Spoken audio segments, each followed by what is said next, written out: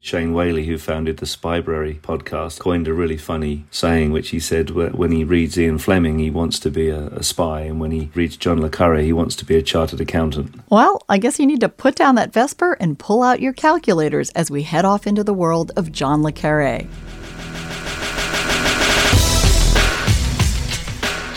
Welcome back to listener-supported KPBS Cinema Junkie. I'm Beth Accomando. We leave the fantasy world of Ian Fleming's James Bond behind to delve into the grittier, more realistic world of John le Carré's spies of the Cold War and beyond. Both Fleming and le Carré arrived on the literary scene in the 1950s, and they fed two different sides of the public's fascination with espionage. Fleming's 007 provided the escapism, and le Carré lifted the veil on the real world of spying. But both men inspired a wealth of cinematic adaptations that will keep their legacies alive for generations to come.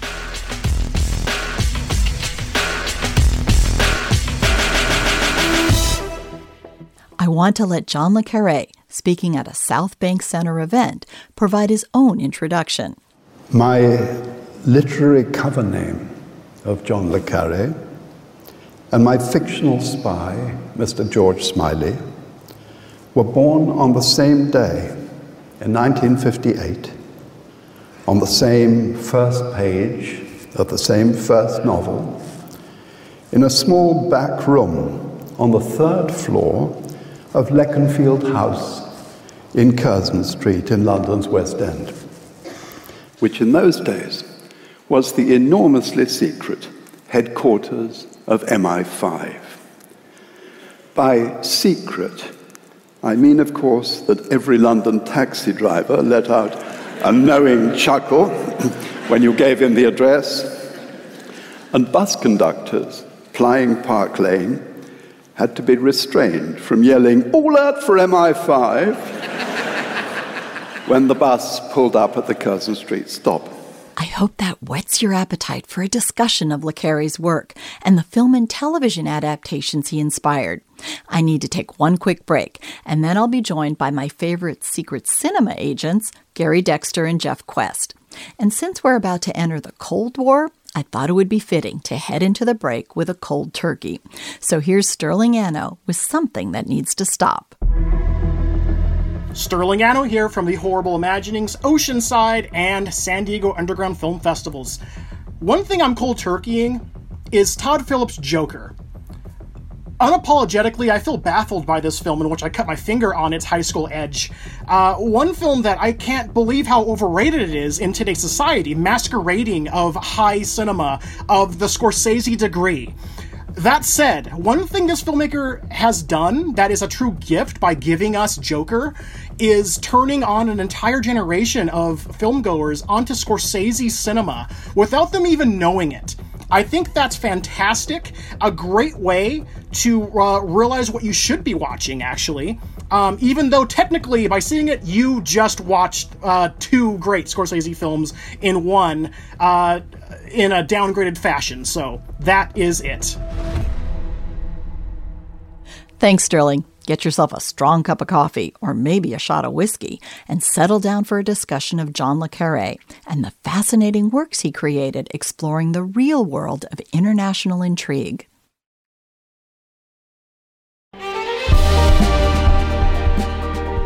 Hi, I'm Bill Hohen. And I'm Ted Hohen. Over the past 50 years, our family has brought many world-class dealerships to Carlsbad, including Mercedes-Benz, Porsche, Audi, Honda, Acura, Jaguar, and Land Rover. That's right. This year we're celebrating 50 years in Carlsbad. So on behalf of the entire Hohen family, we want to thank San Diego. Throughout the years, we've taken tremendous pride in meeting and even exceeding our customers' automotive needs. We value the relationships with our clients and look forward to serving you for years to come. We invite you to visit one of the Hohen Carlsbad dealerships or hohenmotors.com.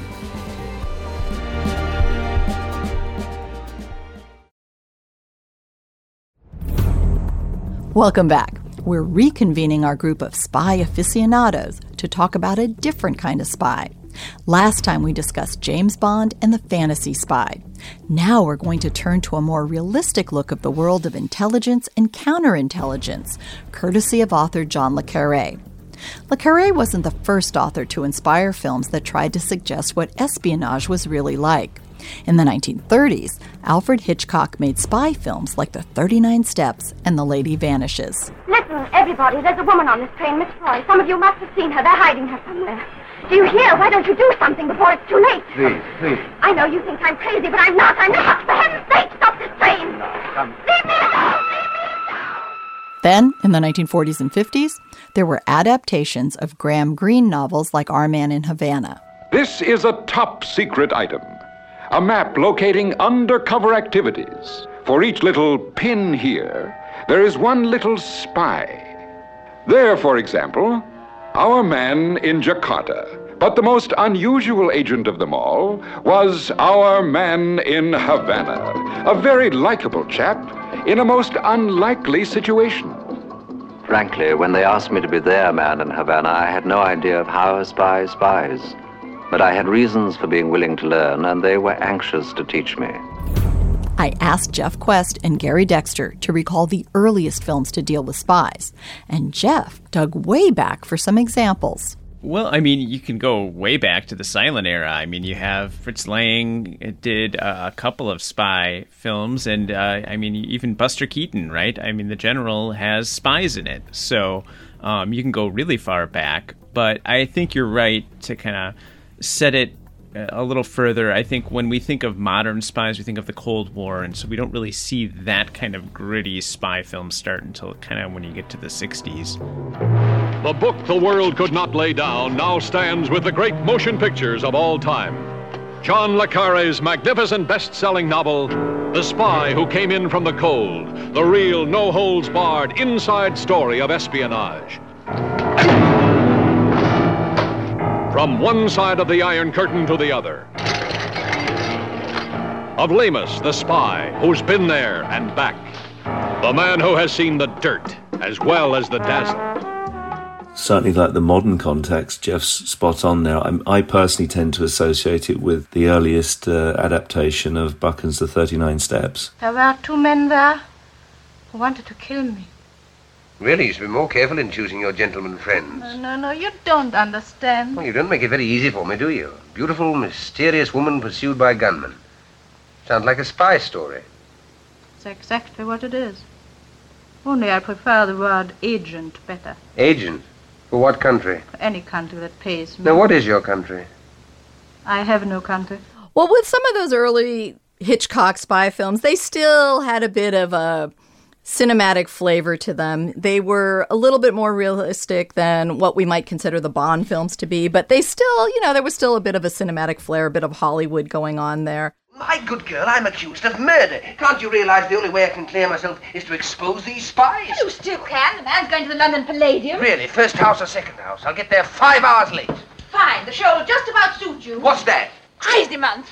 So, as Jeff mentioned, I think it really was the 1960s where we start to see a real significant and distinct shift in tone. And the film, for me, that I remember vividly was the 1965 adaptation of John le Carré's The Spy Who Came In From the Cold with the absolutely fabulous Richard Burton. We have to live without sympathy, don't we? We can't do that forever. One can't stay out of doors all the time. One needs to come in from the cold. I'm an operator, Control. Just an operator. There's a vacancy in banking section which might suit you. Sorry, I'm an operational man. I'll take my pension. I don't want a desk job. You don't know what's on the desk. Paper. I want you to stay out in the cold a little longer. So does this kind of feel like the turning point, or at least a touchstone for that? It definitely does for me. That's one of my favourite all-time espionage movies. It's also one of those rare beasts of a very, very faithful adaptation of its source novel. Yeah, and I think it's definitely a key milestone on the road, if not the origin of sort of the modern style of plausible, if not realistic, spy movie. No, I'd say since the war, our methods, our techniques, that is, And those of the communists have become very much the same. Yes.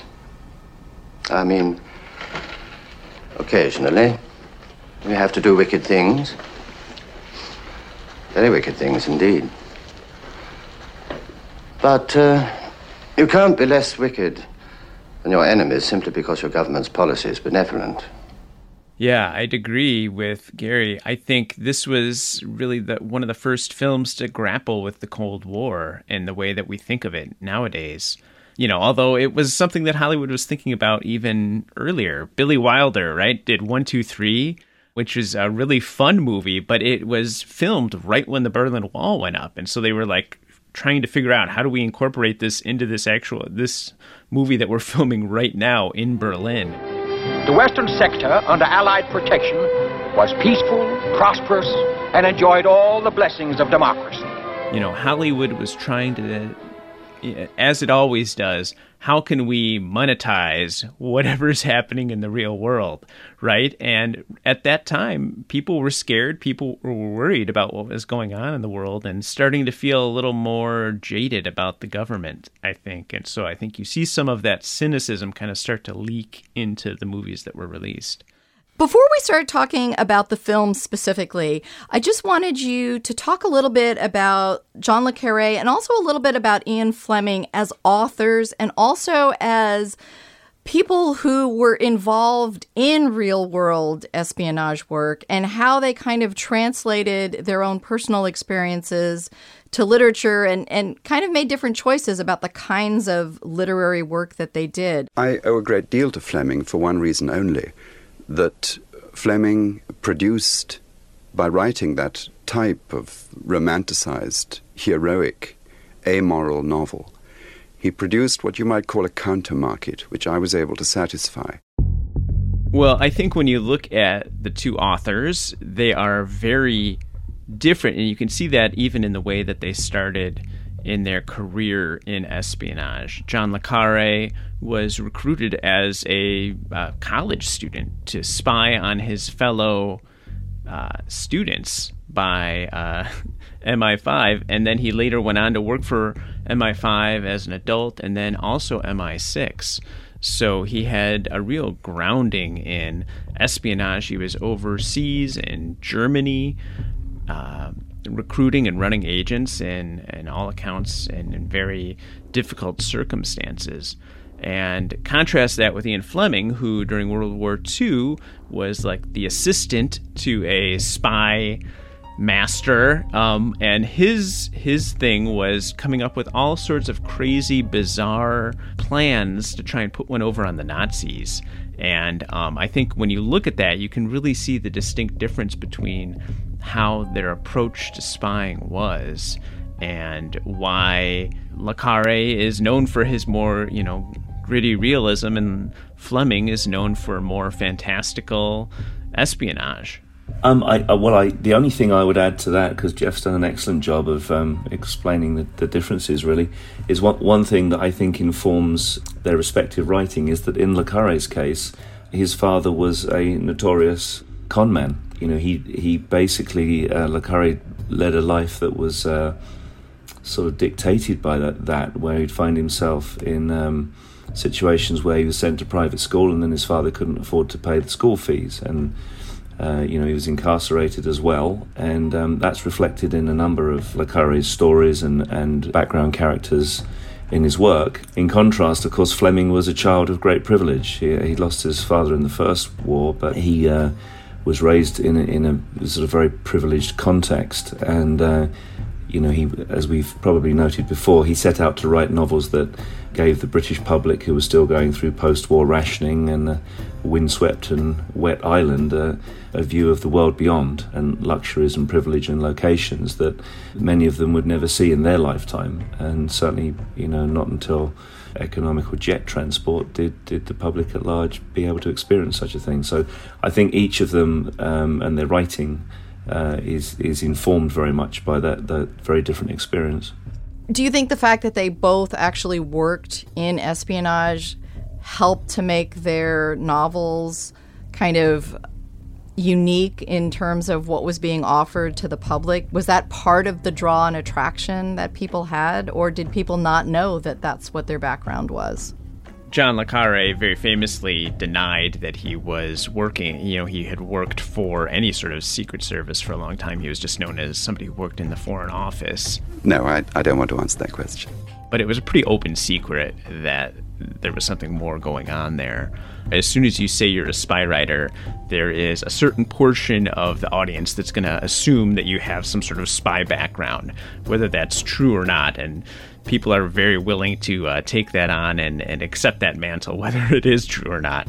And so I think that's just part and parcel with spies, because we're so used to them playing with the truth. Yeah, that's very true. It's a sort of unique position for an author to be in, because, people that write books about serial killers are not presumed to be serial killers themselves. So it's kind of unique to the espionage genre.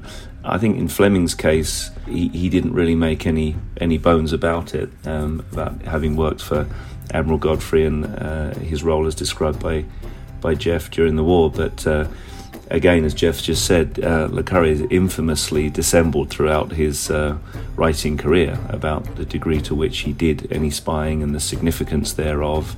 And really, it was only in more recent, later interviews that at least he dissembled a bit less. And to some extent, I think that was a bit of a necessity after the biography was published.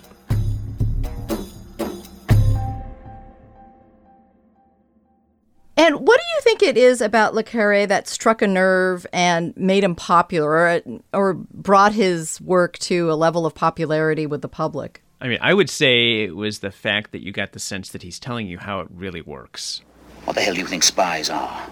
Moral philosophers measuring everything they do against the word of God or Karl Marx? They're not. They're just a bunch of seedy, squalid bastards like me.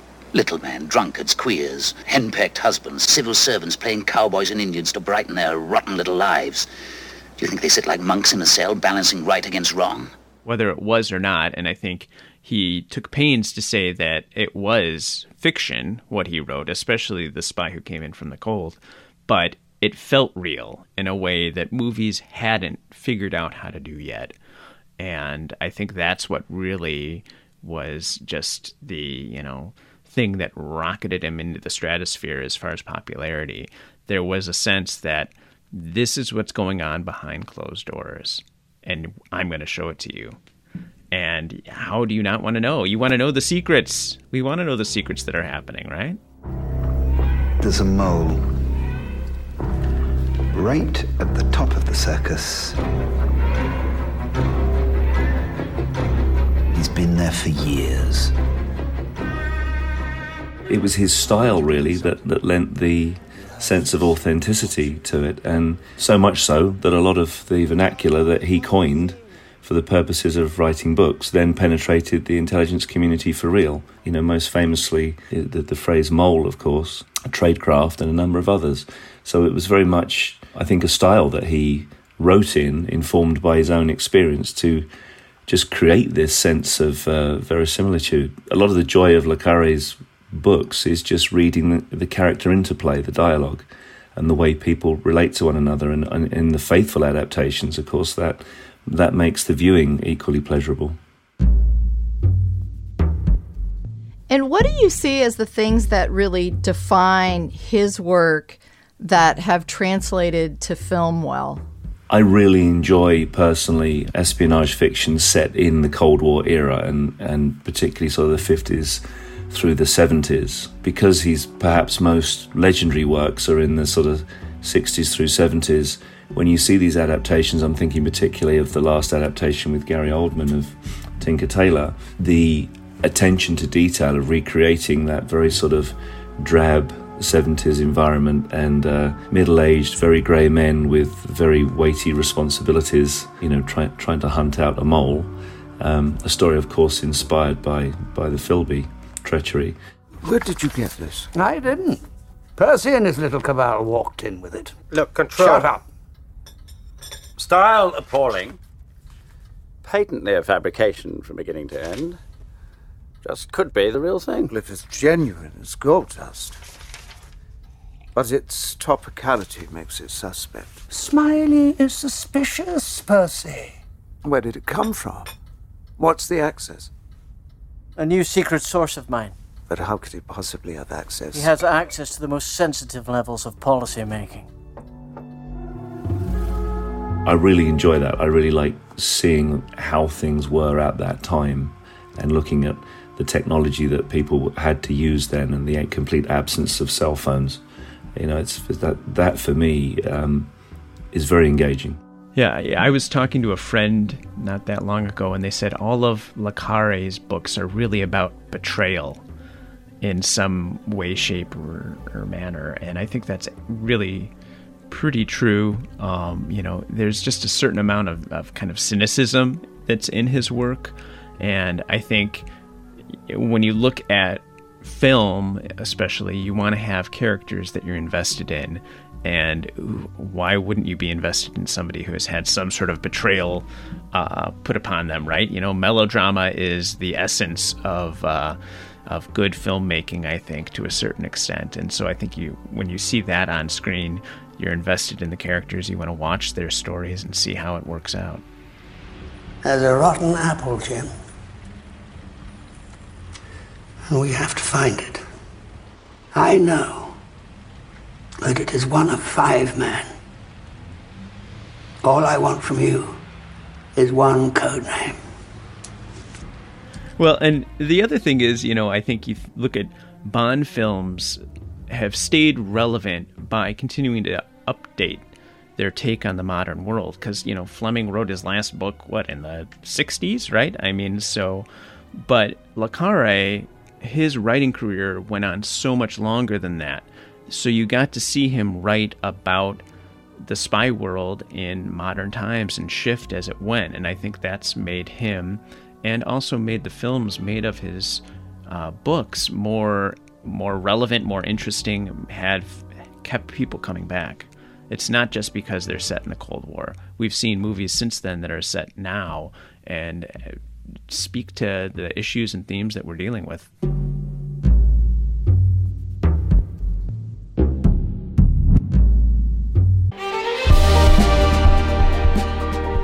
Hi, I'm Bill Hohen. And I'm Ted Hohen.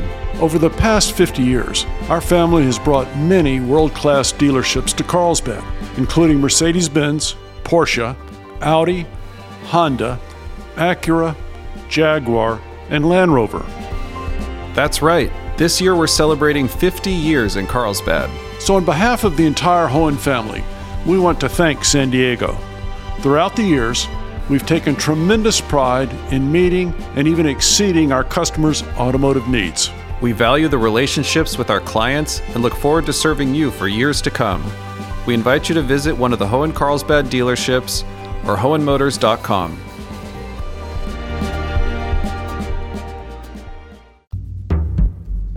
I need to take one last break, and then I'll be back with Gary and Jeff to finish our discussion of Le Carré and real-world spies.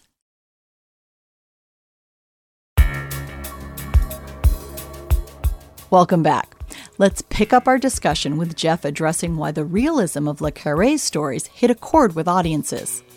As much as we love the escapism of movies, we also want to see some reality in those. And I think at that point in time, when everybody was so nervous about the Cold War, we wanted to see somebody who would tell us something that we anticipated was the reality, and not just the fantasy that we had of spies up until then.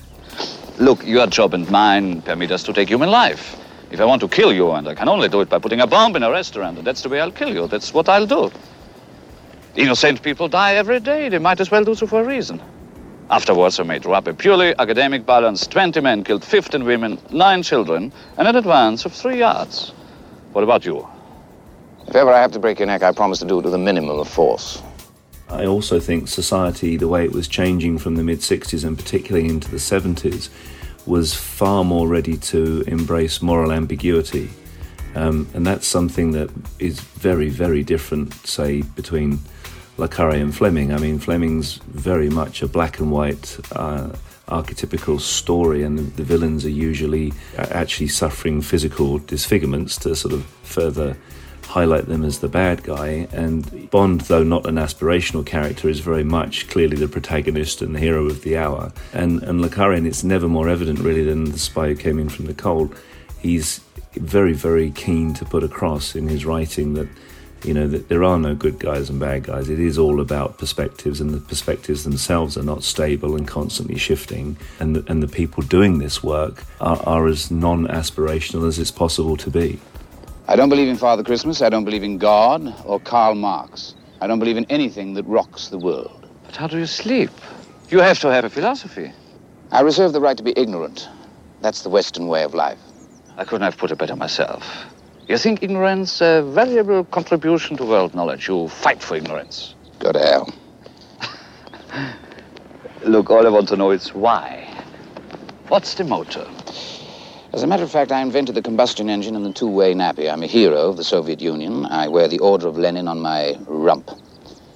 I'm a man, you fool. Don't you understand? A plain, simple, muddled, fat-headed human being. We have them in the West, you know. That's what it's all about. Well, another thing during the 60s is, you know, once you have the Kennedy assassination, for Americans, it feels like we have this certain loss of innocence at that point in time, where I don't know if we grew cynical at that point or just felt like we could handle some of these darker kind of ideas better. But it seems like that point in American history is sort of a turning point culturally on a certain level. And I don't know if that made doing films like The Spy Who Came In From the Cold or adapting more realistic spy novels something that seemed that audiences might be more willing to embrace at that particular moment in time. I think that's very likely, especially, you know, with its proximity to the Cuban Missile Crisis, when the world at large was confronted with the reality that, you know, we got very close to wiping ourselves off the face of the earth. This government, as promised, has maintained the closest surveillance of the Soviet military buildup on the island of Cuba. Within the past week, unmistakable evidence has established the fact that a series of offensive missile sites is now in preparation on that imprisoned island. And those two things together couldn't do anything but cause a sea change in societal attitude. Kennedy assassination, you know, led to these, you know, conspiracy theories about what happened there. And I think that plays right into then the kind of next loss of innocence that America had with Watergate. And, you know, I think that plays right into the 70s and all those conspiracy movies that we end up seeing at that time. And do you have any particular adaptations, film or TV, of Le Carré that you'd like to single out?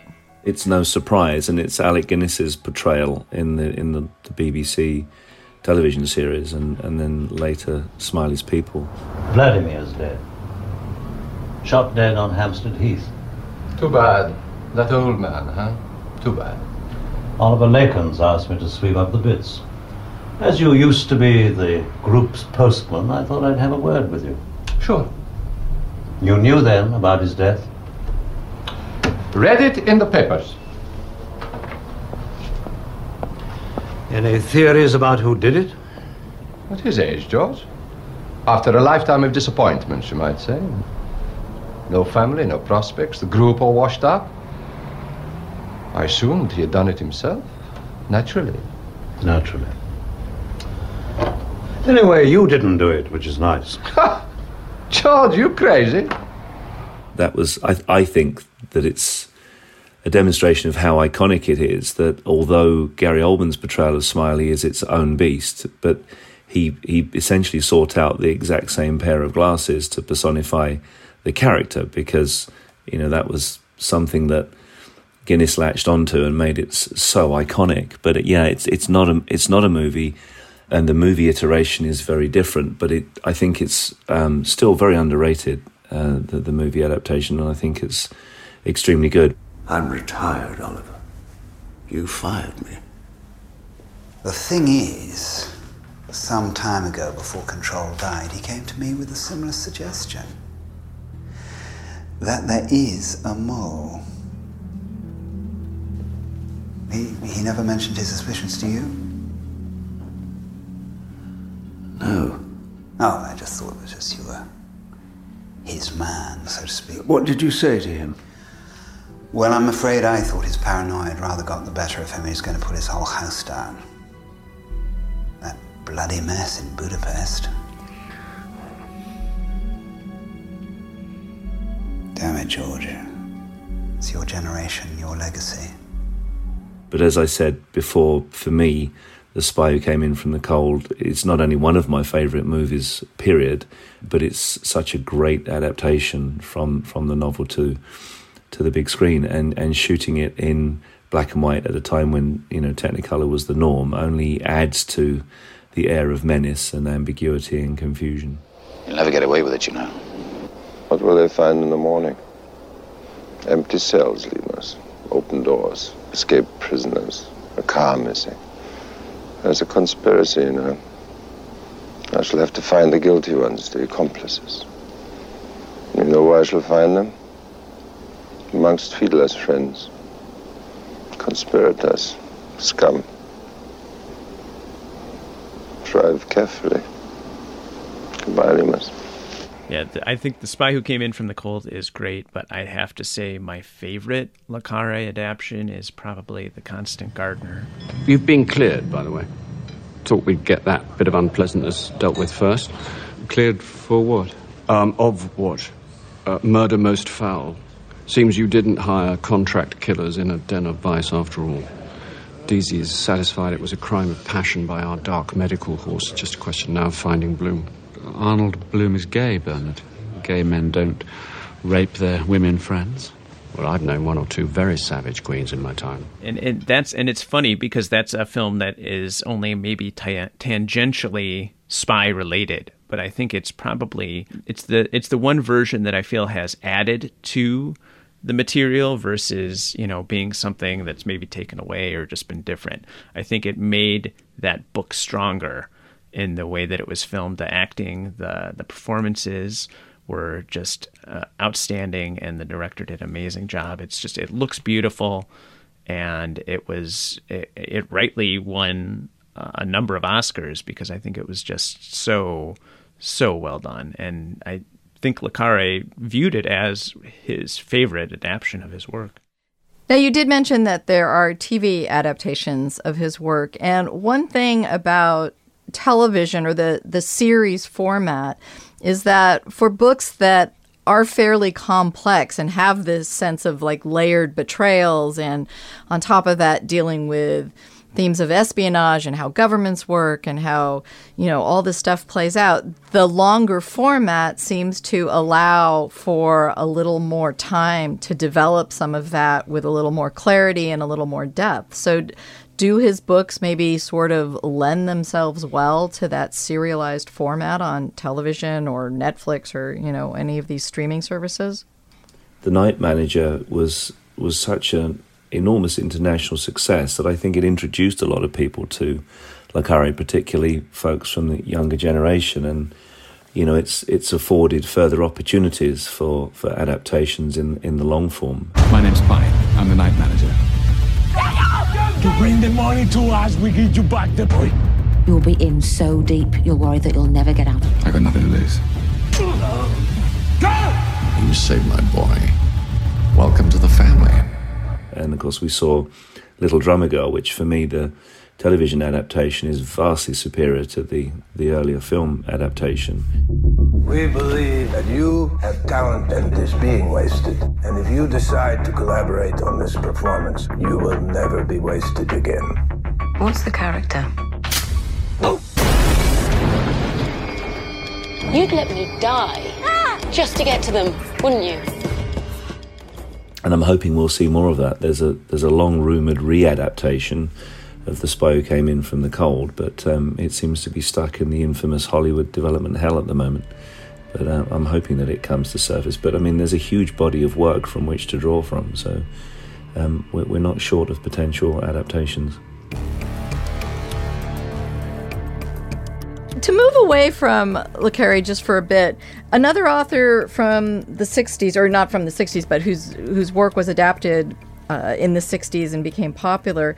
And one author that I enjoyed reading was Len Deaton. And his spy, if I remember properly in the book, never had a name. But in the movies, he was embodied by Michael Caine, who became the character of Harry Palmer. You have forgotten your name. In truth, his name is Michael Caine, and no one will forget his name. Michael Caine. He walks straight into sensational stardom in The Ipcress File, as he gets right under the skin of the brash, cocky, wry-humored Harry Palmer. The soldier seconded from the army for security duties, who's never far away from a girl, and always closer than close to trouble. As far as Michael Caine as Harry Palmer in those films is concerned, I think it's fantastic. I rewatch those films very regularly, and of course they were produced by one half of the Bond producers, Harry Saltzman, and you always get the sense when Caine is playing Harry Palmer, but you always get the sense that he's almost winking at the camera. It isn't usual to read a B-107 to its subject, Palmer, but I'm going to put you straight. Insubordinate, insolent, a trickster, perhaps with criminal tendencies. Yes, that's a pretty fair appraisal, sir. Good. That last quality might be useful. You have quite a sort of anti-Bond, as were the books, where, there's discussions about impenetrable paperwork and forms that have to be filled in triplicate and so forth. And yet at the same time, you're kind of seeing London in the swinging 60s. And, every time you see Harry walking down a London street, you're half expecting him to sort of wink at the camera. So for me, that's the joy of those. And certainly some very realistic aspects of espionage in them. Yeah, I would say those books and films, they kind of like split right down the middle, Bond and Le Carré, in that it was a very real kind of feel towards spying, yet with some really fantastical elements mixed in there. Induction of psychoneuroses by conditioned reflex under stress. What does that mean? It means I know now why 17 scientists ceased to function. Yes. Look again, boy. I-P-C-R-E-S-S.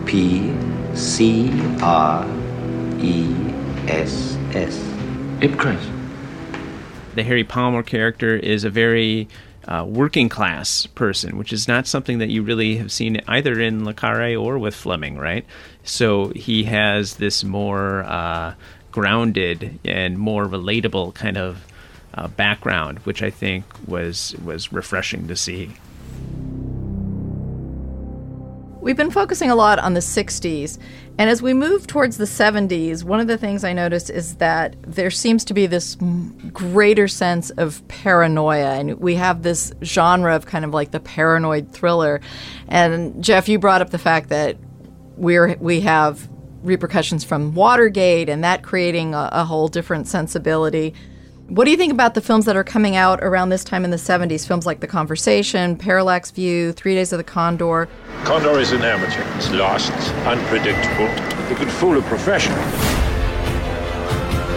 I work for the CIA. I am not a spy. I just read books. We have games. We play games. What if? 7 people killed. What are they kind of signaling that's different, and what do you find interesting about their depiction of espionage and that kind of world? Well, I would say, they lean into the fact that, who watches the watchers, right? Who's keeping an eye on them to make sure that what they're doing is not putting us in more danger than we would be otherwise. And it's interesting that a lot of those movies were made before the prime start of Watergate. The Conversation came out in '72, which is right when that was all going on. This is a world of hidden mics and two-way mirrors. A world where nothing is private. Do you think we can do this? Later in the week. Do you think we can do this? Harry Cole is an expert. the best there is. Let me tell you something about Harry Cole.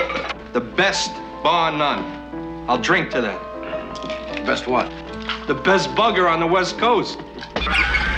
What about me? He can bug anybody, anytime, anywhere. Nobody knows how you did it, though, Harry. But I think there was something in the national mood, either, from Vietnam and the way that was handled to just a growing sense that maybe we can't trust what the government's going to do. And it just came pouring out in this amazing run of films. 3 Days of the Condor is one of my favorite spy films in that it has a spy who loves to read books, and that's his job. So, how can I not love that? What does operations care about a bunch of goddamn books? A book in Dutch. A book out of Venezuela. Mystery stories in Arabic. Wait, what the hell is so important about oil fields? This whole damn thing was about oil. The fact is, they made it exciting, an exciting film experience as well. So my hat's off to them as well. Yeah, well, no surprise. We're very much in sync there. It's 3 Days of the Condor is absolutely among my favourite movies of any genre, and I like how uncompromising it is as well. It's a savage movie, and it's got a very, very satisfying ending. The conversation, I think, is very much about the human cost on people of doing this job. I mean, the end of that, when Hackman's character is losing his mind and pulling his apartment to pieces, is really traumatic to watch. Hello. We know that you know, Mr. Cole. For your own sake, don't get involved any further. We'll be listening to you. You have to ask yourself, what is the human cost of doing this kind of work for protracted periods of time? And I think The Parallax View is one of the earlier examples of an espionage movie essentially about sort of corporate malfeasance and investigative journalism. We're in the business of reporting the news, not creating it. Joe, we went through all this 6 years ago. When I agreed to take you back in January, I made 2 suggestions. One was about your drinking. Well, you seem to have licked that. The other was that you curb your talent for creative irresponsibility. You can start working on that right now. You're really tired, aren't you? As with so many movies in the 70s, it has a really uncompromising ending, and you kind of have to be in the right headspace to rewatch that film. But I think all of these movies have come about, as we were saying, because of the back end of, to what Jeff said, the beginning of Watergate, really. But it was that moment in history where post-Kennedy's assassination, in fact, post both Kennedy's assassinations, and then Watergate, people have really, really had their faith in government shaken. And, you see that reflected in art. And it's interesting that, the modern day popularity and resurgence of spy movies, and I think it's for the exact same reason. This go round, we've got distrust in the government and extreme polarization as well. But I think those two moments in history are reflected in art for the same sort of reasons.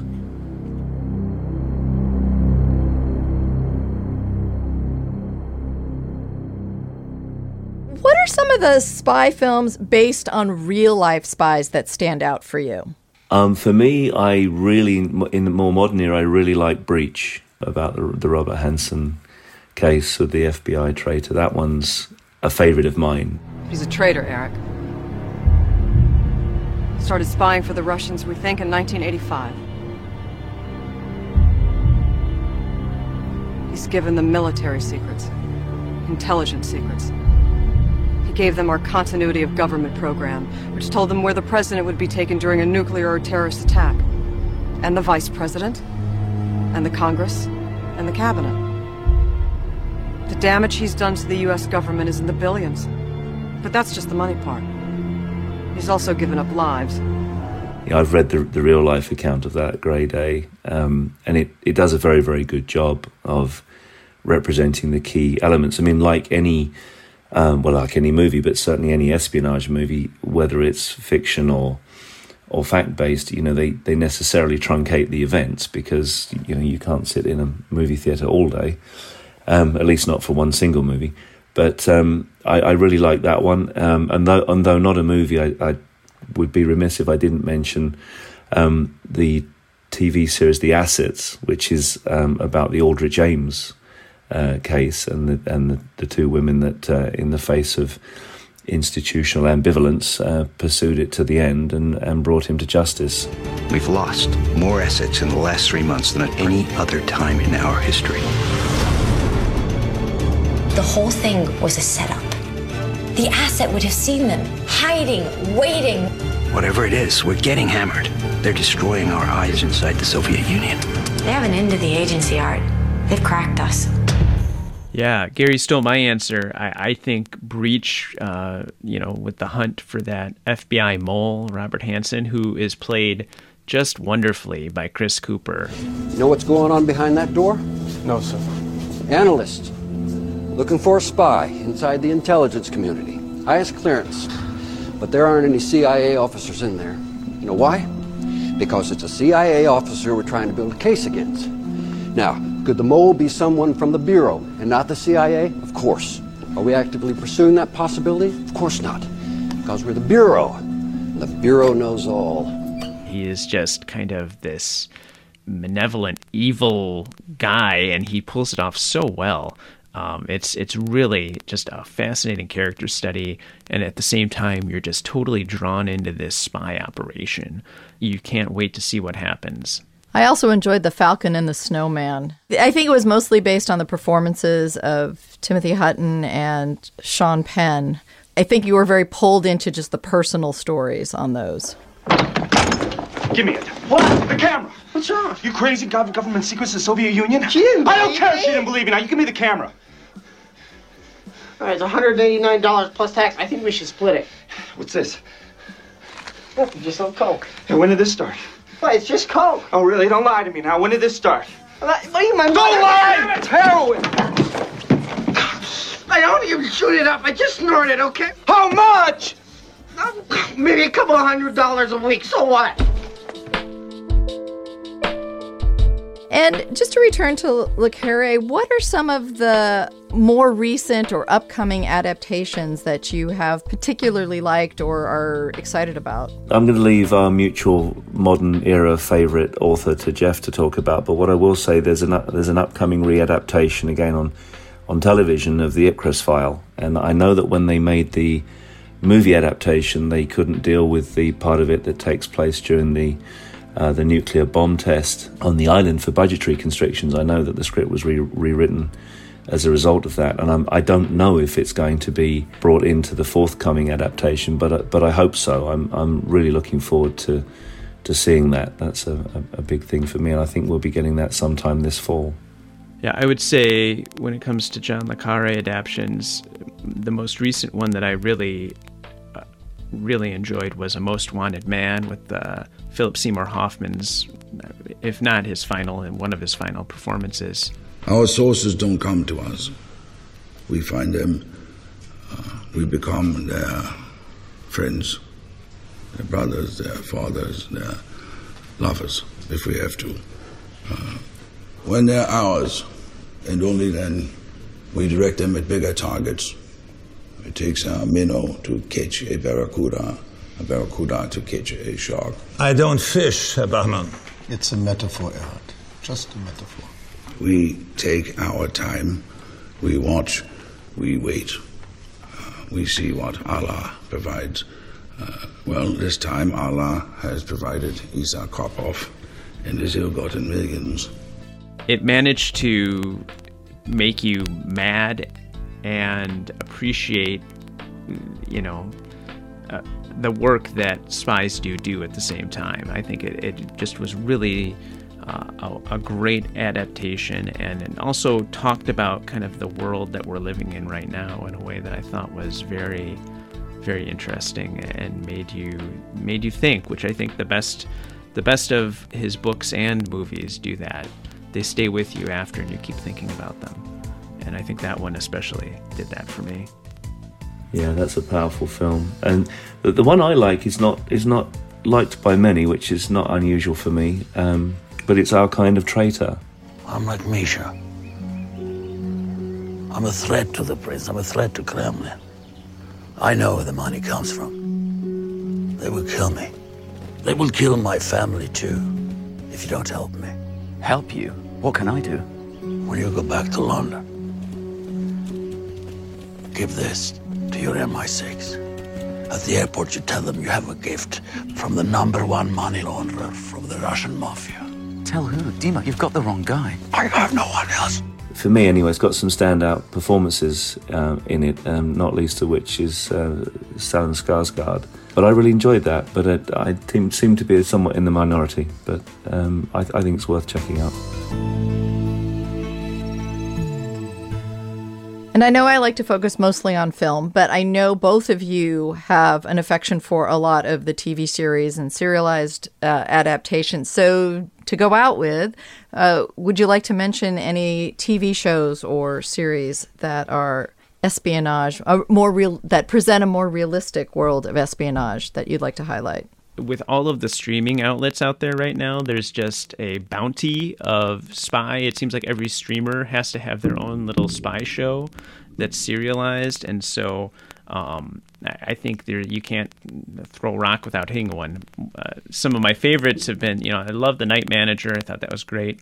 Berlin Station is another really good spy TV show that's out there, and there's one on the horizon with our very own George Smiley, Gary Oldman, taking the lead in Slow Horses, which is an adaptation of Mick Herron's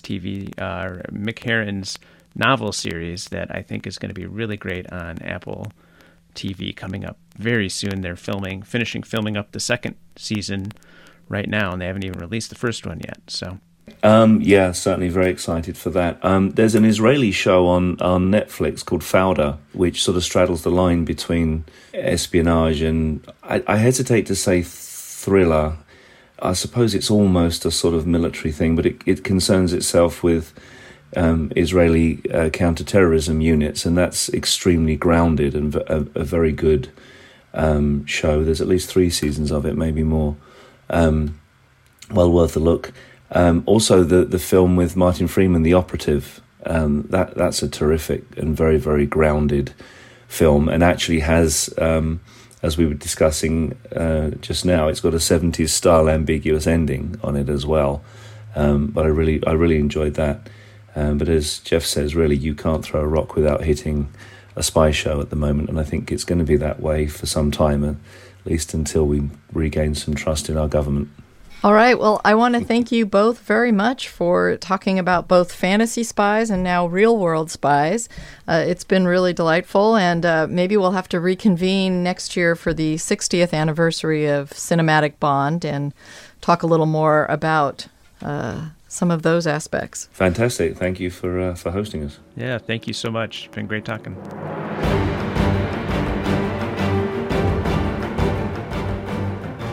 That wraps up the final spy edition of KPBS listener-supported Cinema Junkie. Next, we leave the Cold War world behind, but hold on to some of that darkness and betrayal as we head into the shadowy terrain of film noir with TCM's Noir Alley host, Eddie Muller. Beth, the key to what made noir so unique and special and a bit subversive in Hollywood of that era was that it was the first time that the people who were doing the wrong thing were the protagonists of the films. And remember to check out Cinema Junkie's companion videos from the Geeky Gourmet, because I take a field trip to the Lion's Share to speak with a mixologist about cocktails that are full of intrigue. There are a number of rules for cocktail making, and the Vesper breaks like most of them. You can find the videos and more podcasts at kpbs.org/cinemajunkie. And now I'd like to acknowledge the talented mix of people who make Cinema Junkie happen. Podcast coordinator Kinsey Moreland, technical director Rebecca Chacon, and director of sound design Emily Jankowski.